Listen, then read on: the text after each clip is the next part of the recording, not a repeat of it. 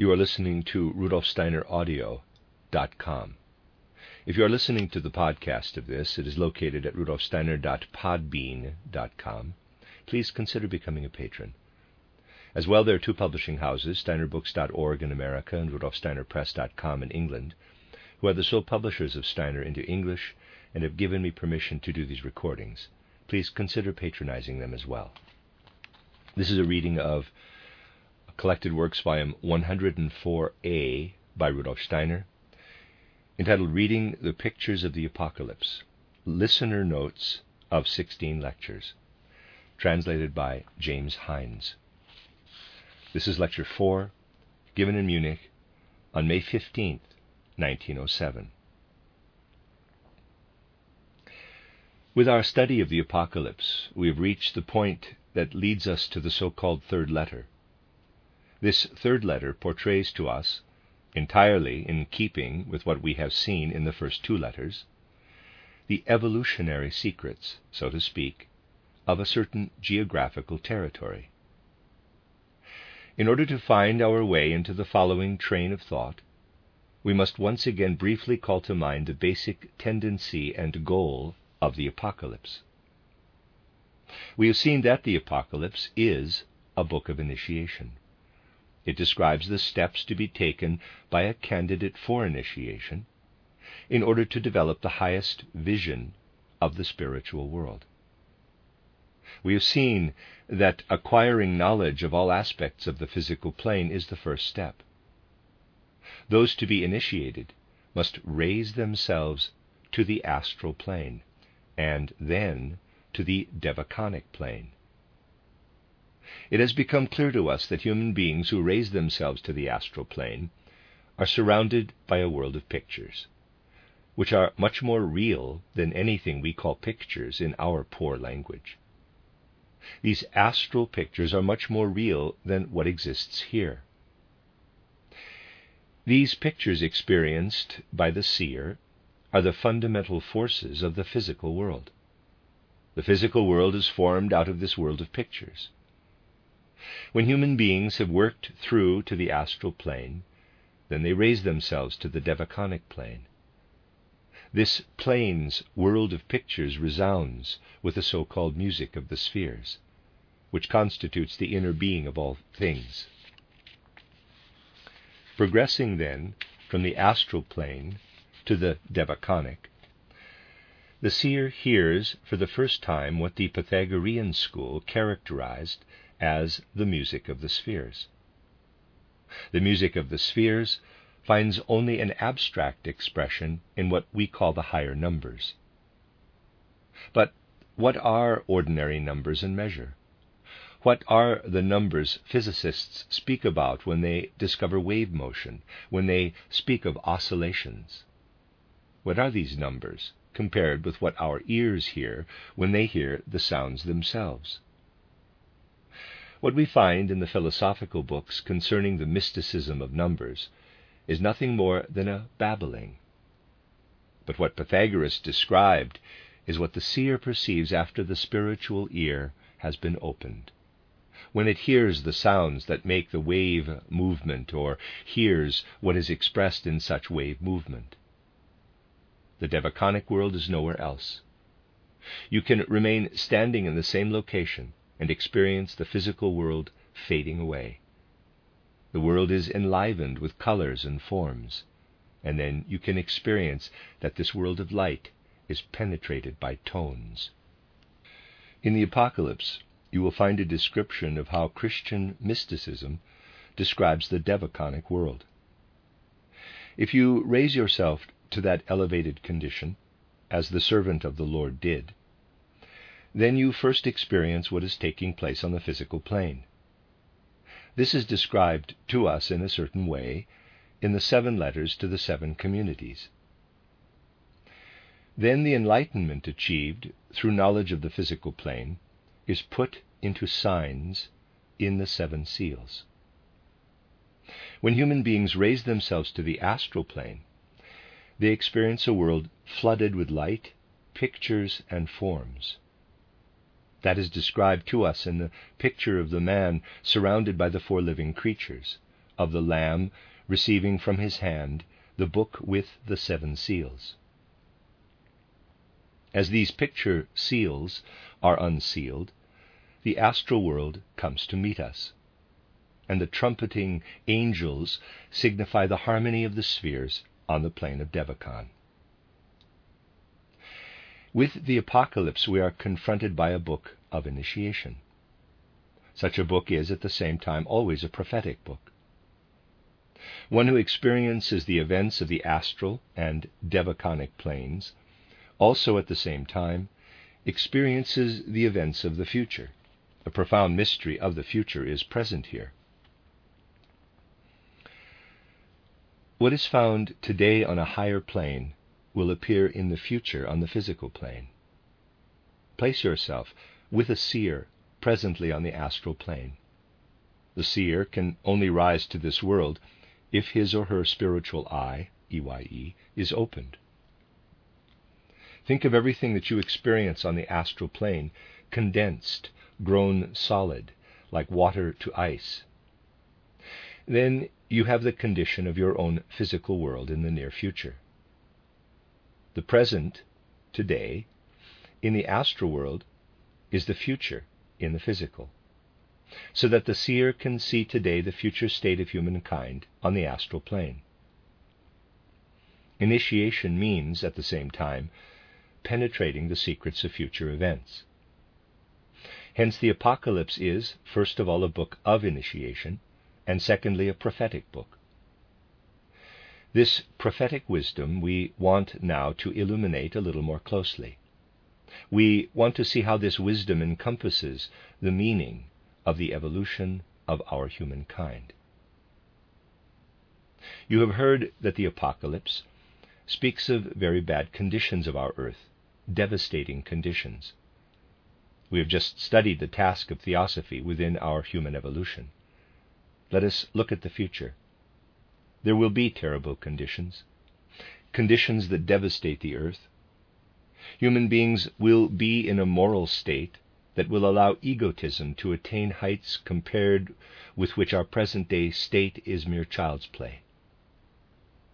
One might ask, how will it be in the future with souls of the present day?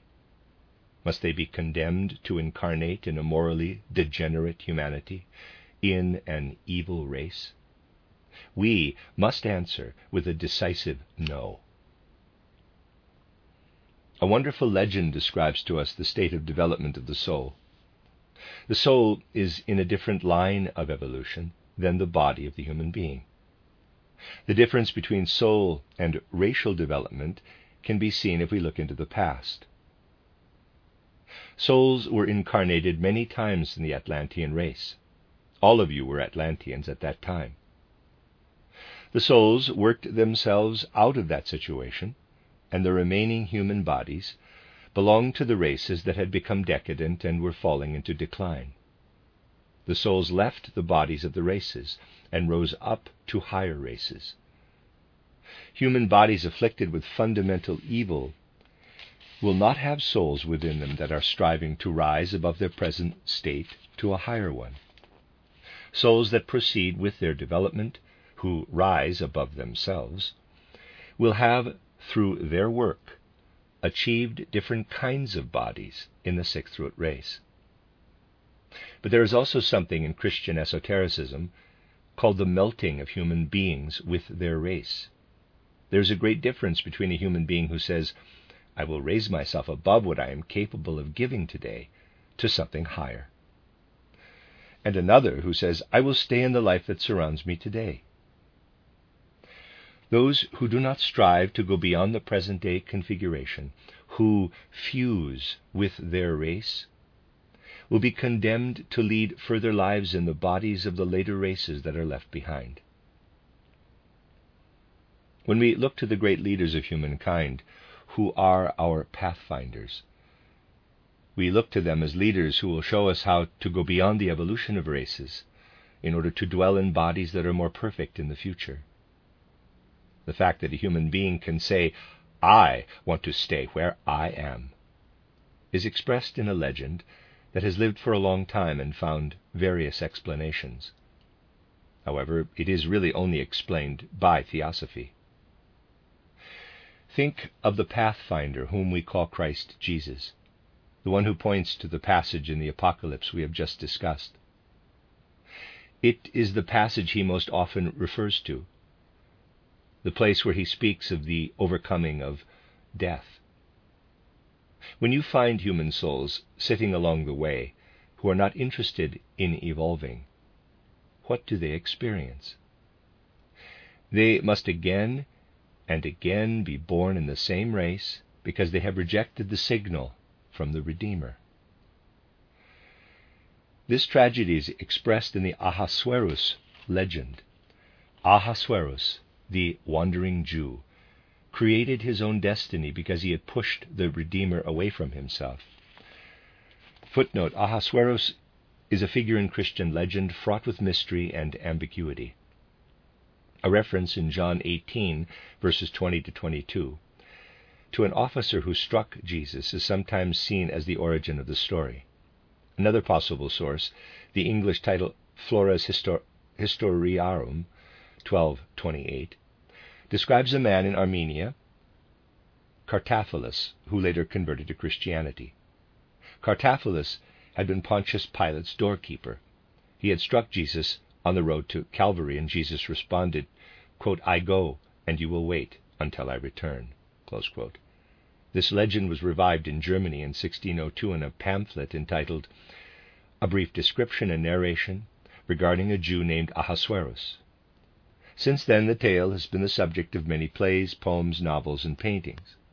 Rudolf Steiner's acquaintance, the Austrian poet Robert Hemmerling, for example, wrote an epic Ahasver in Rome, 1862, while Edgar Quinet in Ahasverus, 1833, used the legend to symbolize the progress of humanity. End of footnote.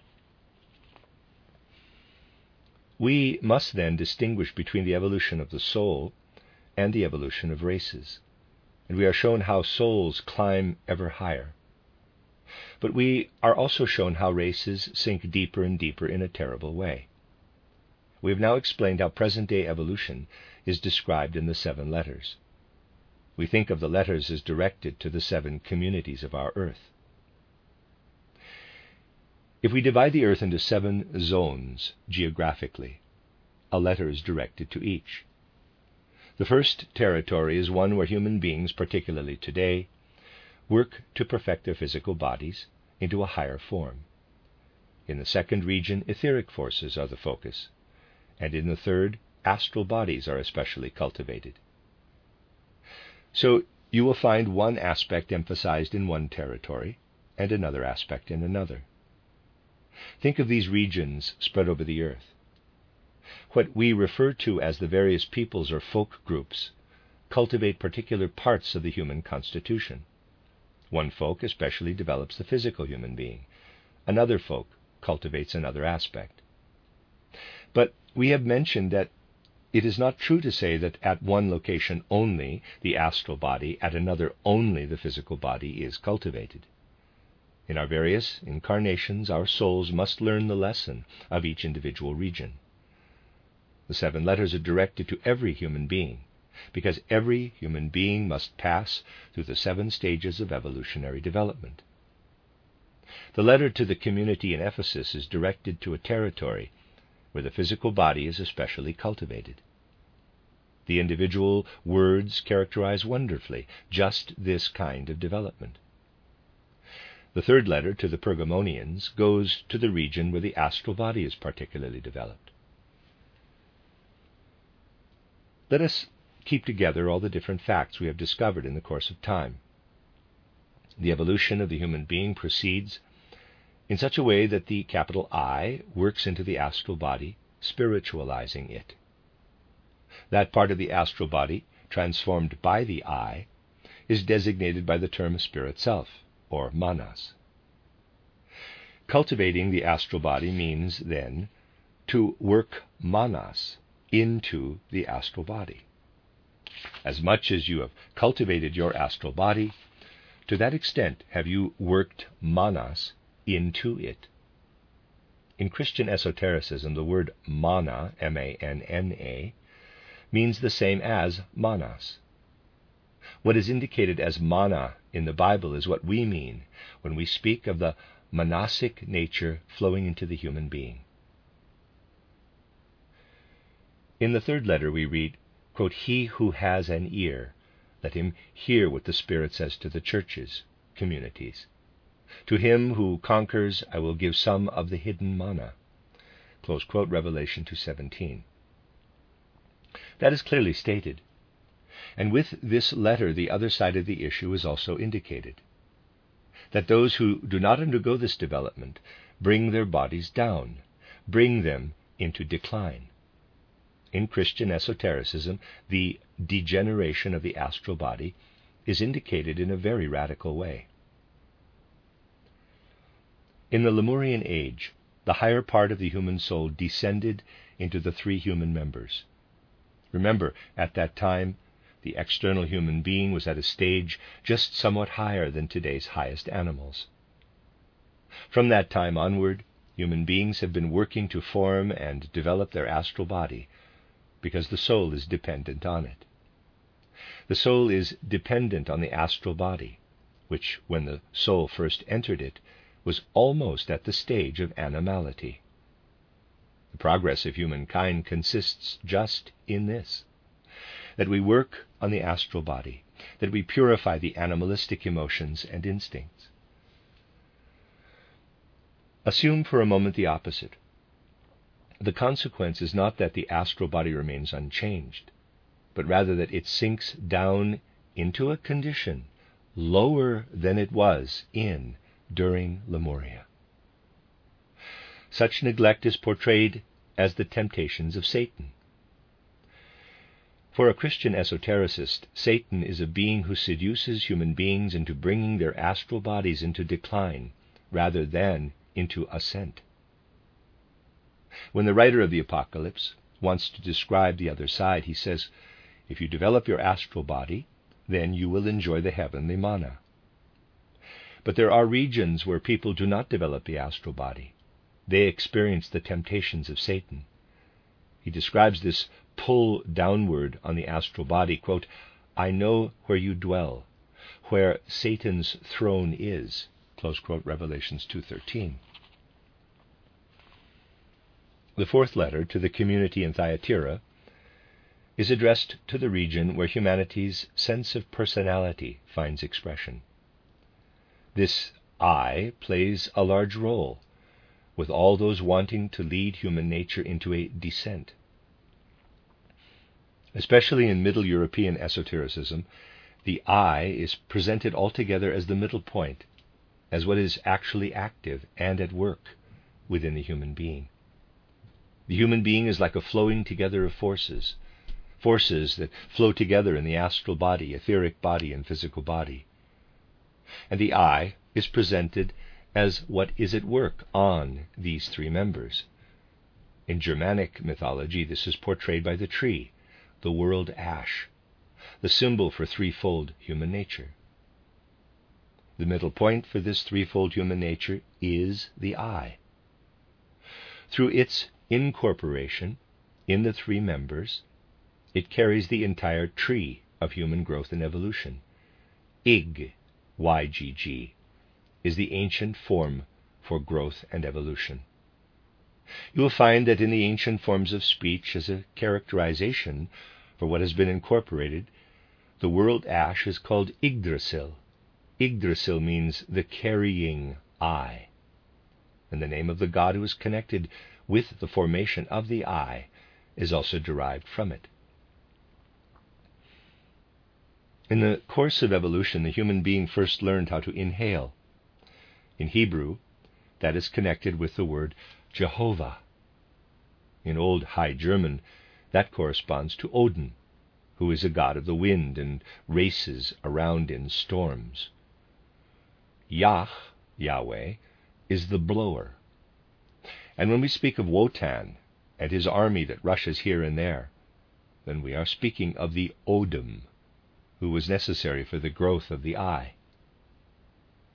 In Christian esotericism, a very special value is placed on this word altogether.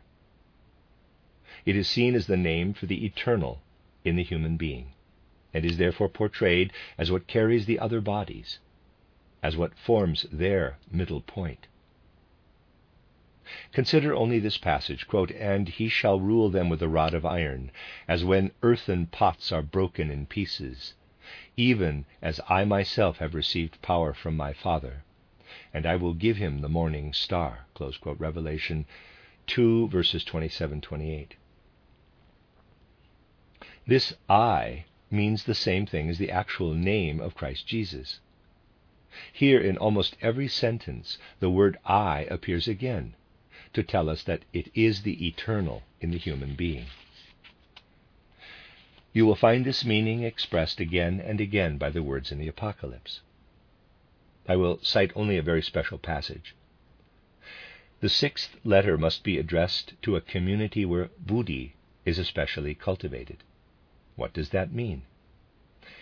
If manas is especially cultivated, and if the human being has become a knower, then what we previously knew will pass over into our living feelings.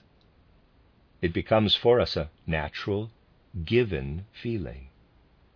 It becomes a passion for us. If you realize that justice should prevail, that justice should live, if you realize that humankind cannot live without the beautiful and the good, then you are on the way to develop buddhi. If higher things have become your second nature, if your soul is fully permeated with enthusiasm for the beautiful and the true, then you are on the path to buddhi. Buddhi takes its substance from the realm of feelings, and atma from the realm of the will. And when humankind finally reaches the point where it has made enthusiasm for the good into a reality, then what is called the Christian ideal of brotherhood will have appeared. This 6th territory can receive its name only from the ideal of brotherhood, and Philadelphia is the city of brotherly love. If you read the relevant passage, you will see the city described this way, quote, "I know your works. Behold, I set before you an open door, which no one is able to shut. I know that you have but little power, and yet you have kept my word and have not denied my name." Close quote, Revelations 3:8. They did not deny the name that comes from fraternal duty. The 7th letter is taken from the realm of Atma, the Atma or breath of the human being. When we have come as far as the physical breath we take in, when the eye has worked down into the physical body, perhaps you know that in Christian esotericism this is designated by the word Amen, then the esotericist, when speaking of this, will refer to the Amen, and to the angel of the church community in Laodicea write, quote, "The words of the Amen, the faithful and true witness, the beginning of God's creation," close quote, Revelation 3:14. I have been able to select only some of the passages. If we could discuss everything, then you would see that we have messages for regions in our own time in these 7 letters. Let us now go from the past into the future. What does the writer of the Apocalypse think of the future? He speaks entirely in the following way. What you can see today on the astral plane is nothing other than the formation of the physical future of human beings. Look at what is on the astral plane, and you will experience the future of humankind. There is no future that does not result from the present. You know that the human being is enveloped in an astral body that permeates the physical body. You know, too, that there are sense organs in the astral body that are entirely different from the sense organs in the physical body. We speak of the lotus blossoms or wheels. What the human being can develop today in terms of such astral senses, the human physical body will have in the future as physical senses. The astral is on the way to becoming physical. How do human beings form these organs of the future, which today are still astral? Through what we achieve today in terms of the true, the beautiful, and the good. Work and deeds of today form the foundation for organs in the future. There was a time when human beings did not have eyes. They couldn't perceive light and color. Human beings acquired eyes through their actions at that time. They had other organs previously. By turning to the light, they developed eyes. Present deed is future destiny. The deeds of the past were such that eyes could be created, and from your deeds in the present day, your sense organs of the future will be created. Human beings who are active in terms of the true, the beautiful, and the good will have normal organs in the future. If they strive against the true, the beautiful, and the good, then they will have crippled organs in the future. It is impossible to erase what we do in the present. A deed laid down in the present in order that it emerge in the future is termed sealed in Christian esotericism. In terms of Christian esotericism, one says, today you have eyes that were non-existent in the past, but you did this or that. Your eyes were sealed. Now they are unsealed. Your eyes are the unsealing of your past deeds. We have now the sealing of what will be unsealed on the physical plane in the future. For anyone who looks only at the physical plane, evolution is a book with 7 seals. Anyone who looks at the astral plane can see all future organs already laid out. The organs reveal themselves as pictures. An esotericist would say, if you look to the middle point, which is characterized as the Lamb, then the Lamb will put the book into your hand. And the book is unsealed in such a way that what will have form in the future can only be expressed in pictures. Therefore, what can occur is expressed through pictures, piece by piece. In the first seal, a future condition is portrayed pictorially by a horse. A further condition is revealed in the second seal through another horse, and so on and so forth. In order to discern the meaning, we will consider one image, let us say the third horse. This is the picture that appears when the third seal is broken. It is presented in the following way, quote, when we opened the third seal, I heard the third living creature say, "Come." And I saw and behold a black horse, and its rider had a balance in its hand. Close quote, Revelation 6:5. What does this mean? A future condition of the human being is here portrayed, a condition that proceeds from the evolution of the third member of the human being, the astral body, which has been worked on and purified by the eye. An unpurified astral body is one that knows only itself, that finds everything that does not belong to it to be antipathetic. A purified astral body is one that receives everything coming to it, weighed out with a just balance. If we rightly purify the astral body, an organ is created that can be expressed pictorially by a rider with a balance. An organ in the astral body arises for the human being out of just deeds in the present. This is expressed here pictorially. We could explain the other pictures in the same way. Then we would see the inadequacy of the usual explanations that are given. When the 5th seal is opened, we are told something very significant. Quote, when he opened the 5th seal, I saw under the altar the souls of those who had been slain for the word of God and for the witness they had borne. Close quote, Revelation 6:9. What happens to a soul that develops itself up to the 5th step? It is strangled in its lower soul. The impurities that cling to it are done away with.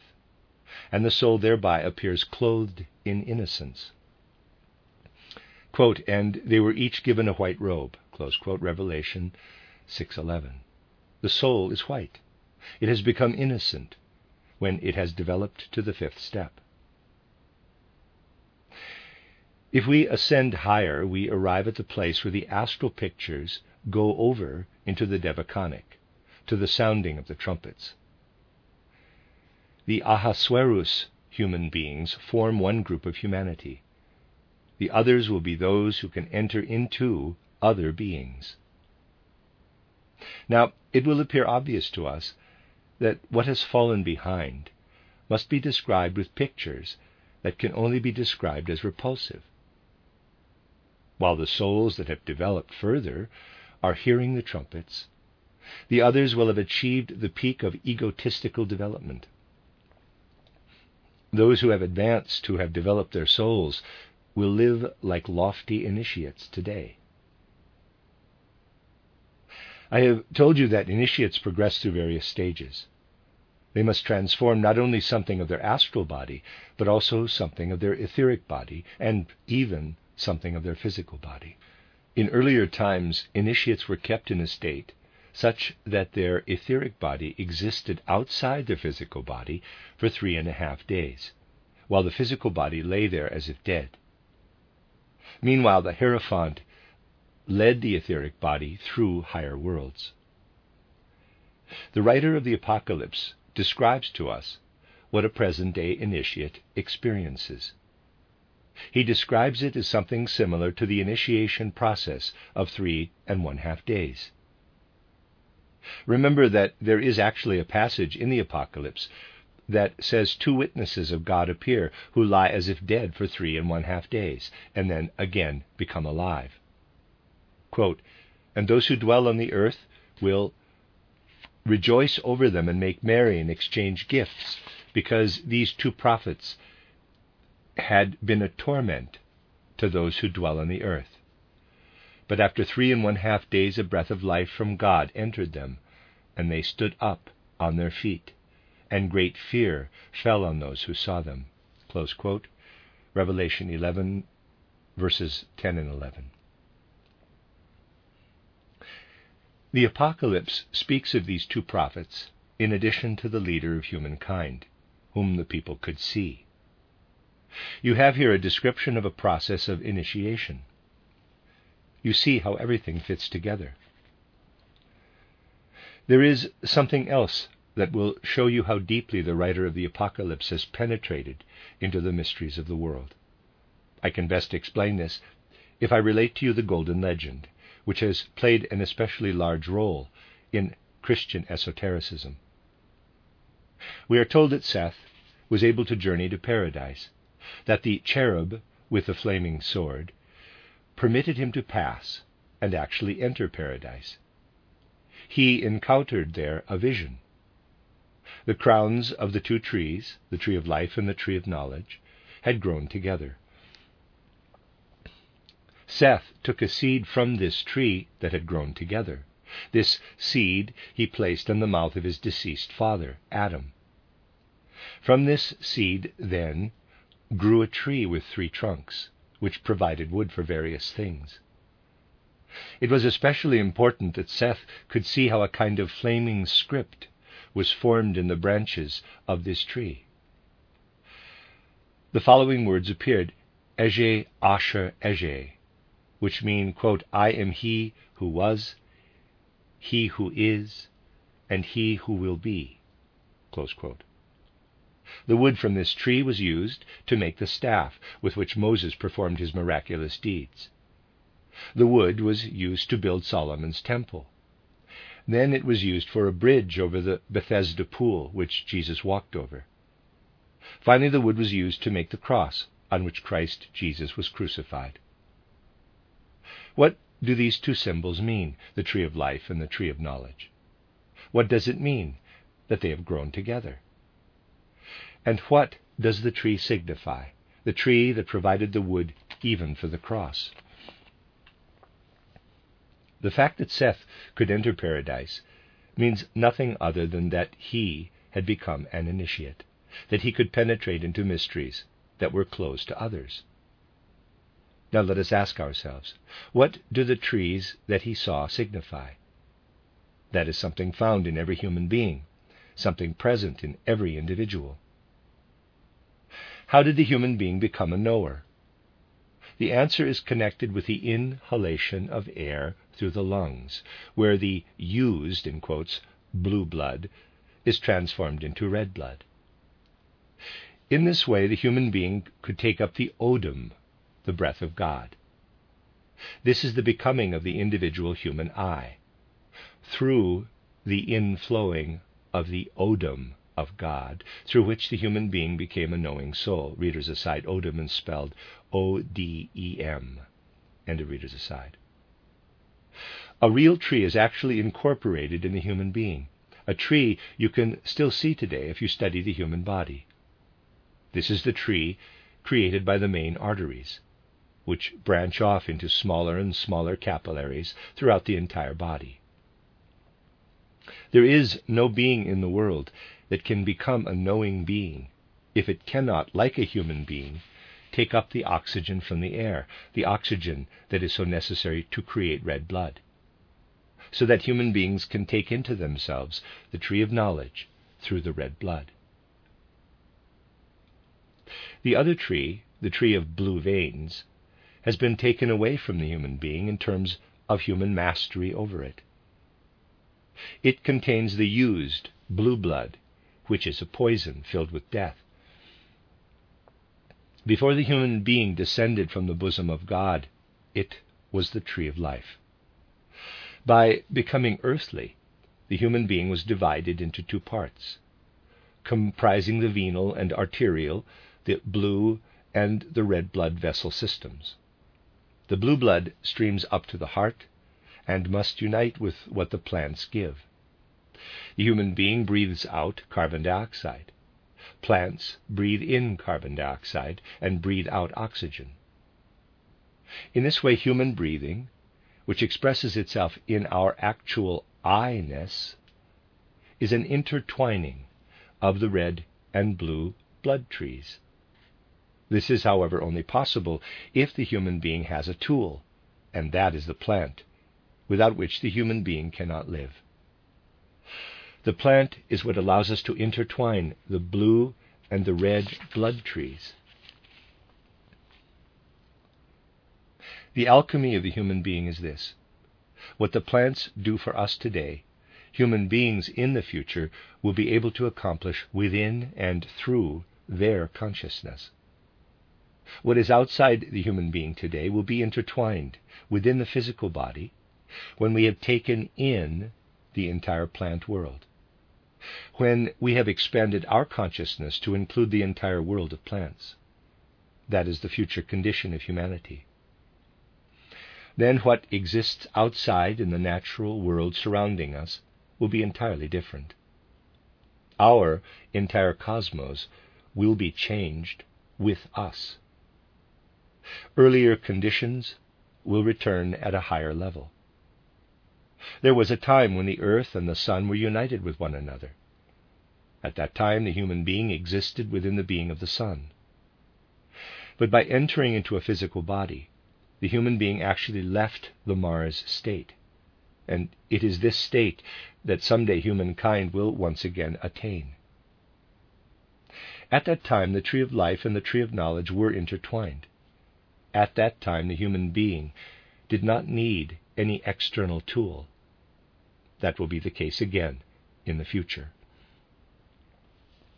What humankind will have then attained has always been indicated symbolically by drawing the sun and then indicating the earth at a higher stage of development, with the human being also more highly developed.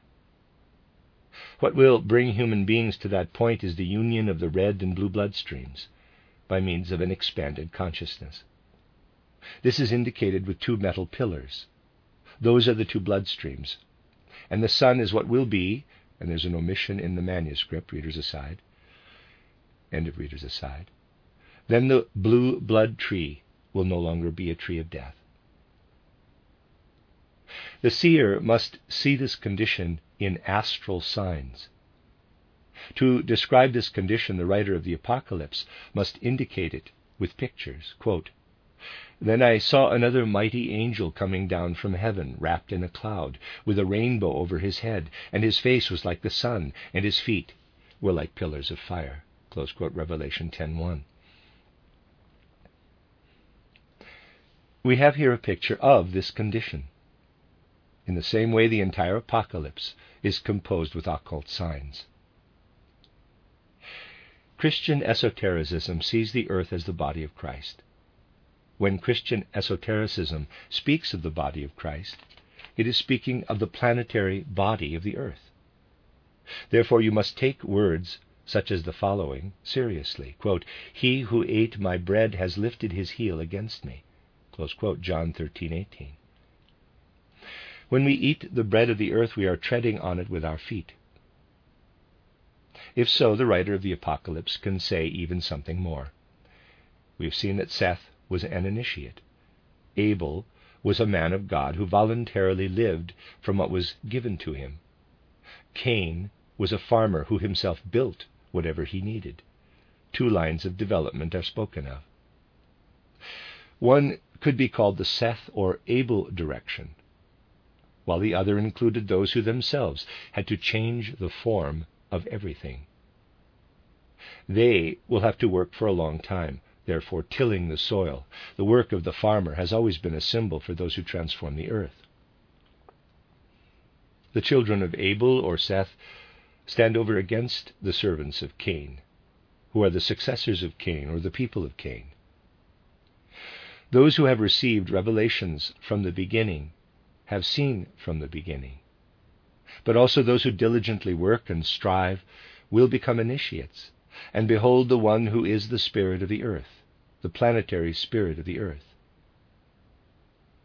If the writer of the Apocalypse wants to indicate that the spirit of the planet will be seen by those who themselves transform the earth, then he will say, quote, "All eyes will see Christ Jesus, also those who have pierced him." Close quote. Therefore, the writer of the Apocalypse says right at the beginning, quote, "Behold, he is coming with the clouds, and every eye, EYE, will see him, everyone who pierced him." Close quote, Revelation 1:7. Those are at the same time words that describe the goal, the essence, the leitmotif of the Apocalypse. Precisely these profound words show us that the Apocalypse is really a prophetic book, that we can read from it the future that is here portrayed in pictures. It is our task as Theosophists to see things that Christ Jesus could not speak about in those days, because the people could not yet understand. But he did point to them with signs. What Christ Jesus has poured into these signs must become clear to us for the sake of the stream of theosophy in the world. It must stand before our eyes symbolically during the next days of our Congress, through the 7 seals of the Apocalypse, through the motifs on the pillar capitals, and through the 5 planetary seals that we find as vignettes in the program. These 5 vignettes were not invented. They were rather 5 vignettes from the occult script. If we learn to understand every line, all the curves and marks, then we have understood something of how human evolution has been written in the occult language of signs. Theosophy must point out this language of occult signs. We meet together in order to work for knowledge. Everything else will come by itself through this work for knowledge. Therefore, the moral admonition, quote, "You should love your brother," close quote, is just like saying to a stove, "Your task is to heat the room." Saying so does not make the room warm. But when you put wood in the stove, then it will warm the room by itself, without having to be told. By striving for knowledge, by accomplishing the work of knowing, you heat the human soul, and this leads to the great work of the brotherhood of humankind. The Theosophical Society must be a society that promotes work toward esoteric knowledge. Otherwise, it will not thrive. If we absorb something from these ideas, then we will be able to do some of what the Theosophical Society must do, also on the occasion of this Congress. Footnote: Annual Congress of the Federation of European Sections of the Theosophical Society, May 18th to the 21st, 1907. End of footnote. If Theosophy is also connected with what is described in the Book of Wonders, the Apocalypse, then we must also do something in order to break the seals ourselves. Only when, within our society, we open the seals of the books that have been given to us by great individuals, only then are we striving toward that which the Theosophical Society should be, if it wants to be a real influence on our modern culture. The end of Lecture 4.